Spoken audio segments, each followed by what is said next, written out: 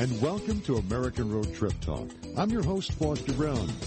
Our spring edition of American Road Magazine is now on the newsstands.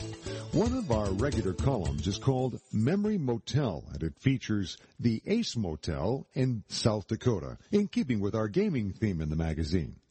Behind all the romance of the motor courts that grew up in the early 1950s, there's a story of dedication and hard work on the part of the families that owned them. In this first part of our conversation with Vicki Troyer, the current owner of the Ace Motel in South Dakota, she tells how her family came to own the motel and some of the history of the town. It's all part of the enduring charm that these family-run motels have that make you want to get off the highway and go the extra mile to enjoy some real homemade comfort. American Road Trip Talk is heading out west right now, and we're going to be talking with Vicki Troyer.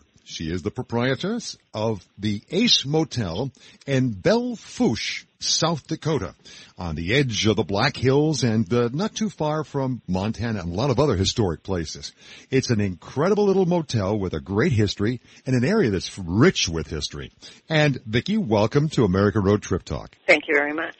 Vicki, let's talk a little bit about the Ace Motel and how it came to be in your town of Belle Fourche, and then we'll talk a little bit about the area as well. But give me a little bit of the history of the Ace Motel. Well, the 14-unit motel was built in 1951 by an individual named Tom Gay. Tom Gay was a prominent citizen here in Belle Fourche at that time, and he owned several businesses and built several buildings downtown and up in this area where the motel is located. The Ace Motel, how did that come about in that particular area where you are right now? How is it strategically located in Belle Fourche? The Ace Motel is now located one block off of Highway 85. At that time, it was on the main Highway 85. What kind of a motel was it when it was built? I'm assuming that in 1950, when the traveling salesman was very, very popular, that this motel was probably built to cater to the traveling salesman. All the rooms are, at one time, I think they all just had the one bed, and it's got a very small parking lot. I don't know if you remember traveling salesmen, but they had small vehicles with kind of like station wagons.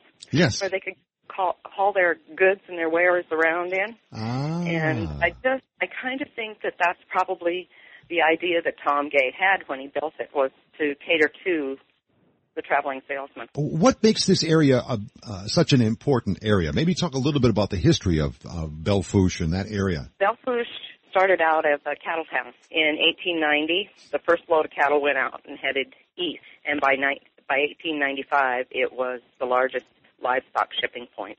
Belle Fourche was probably heard of pretty much throughout the United States for the first time in 1972, when John Wayne made the movie Cowboys, and that movie was all about a cattle drive that a bunch of cowboys were making to Belle Fourche, South Dakota, to sell their stock. And Belle Fourche, of course, was mentioned in that movie several times because that's where they were headed, was Belle Fourche.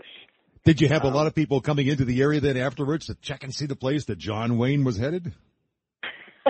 You know, I get a lot of people at the front desk that ask, isn't this the place where the big cattle drive and John Wayne's movie was all about? And I say, yes, of course it was. This very spot. He slept here.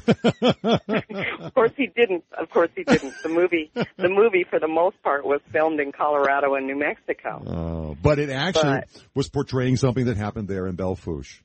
Exactly.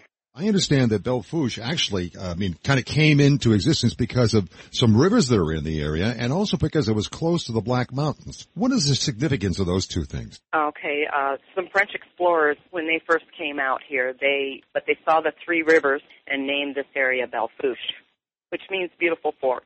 So that combination of being close to the Black Hills where the gold was and then being in the midst of those plains meant that you had farmers and other people who were watching livestock. Farmers and ranchers. Yeah, farmers and ranchers grew up naturally in that area, connected to the miners. And then when the mines ran out and there wasn't that much, you were left with these beautiful plains and the farming country and the grazing lands in particular for cattle. And then Belle Fourche became quite a gathering place, as you mentioned, for cattle and for wool. Now tell me about the wool business. That I find interesting. I don't know a whole lot about that anymore. Well, there must be some tremendous flock. Are there big flocks of sheep in the area? and if I ever got away from this little place, I'd probably see them. I love it. We're talking with Vicki Troyer, by the way, who is the proprietress of the Ace Motel. Now, Vicki, I understand that this motel came into your family with your parents somewhere about the mid-1980s. Tell us a little bit about that. Yes, they purchased it at auction in 1986. I kind of like to tell the story that they kind of put this little Humpty Dumpty back together again.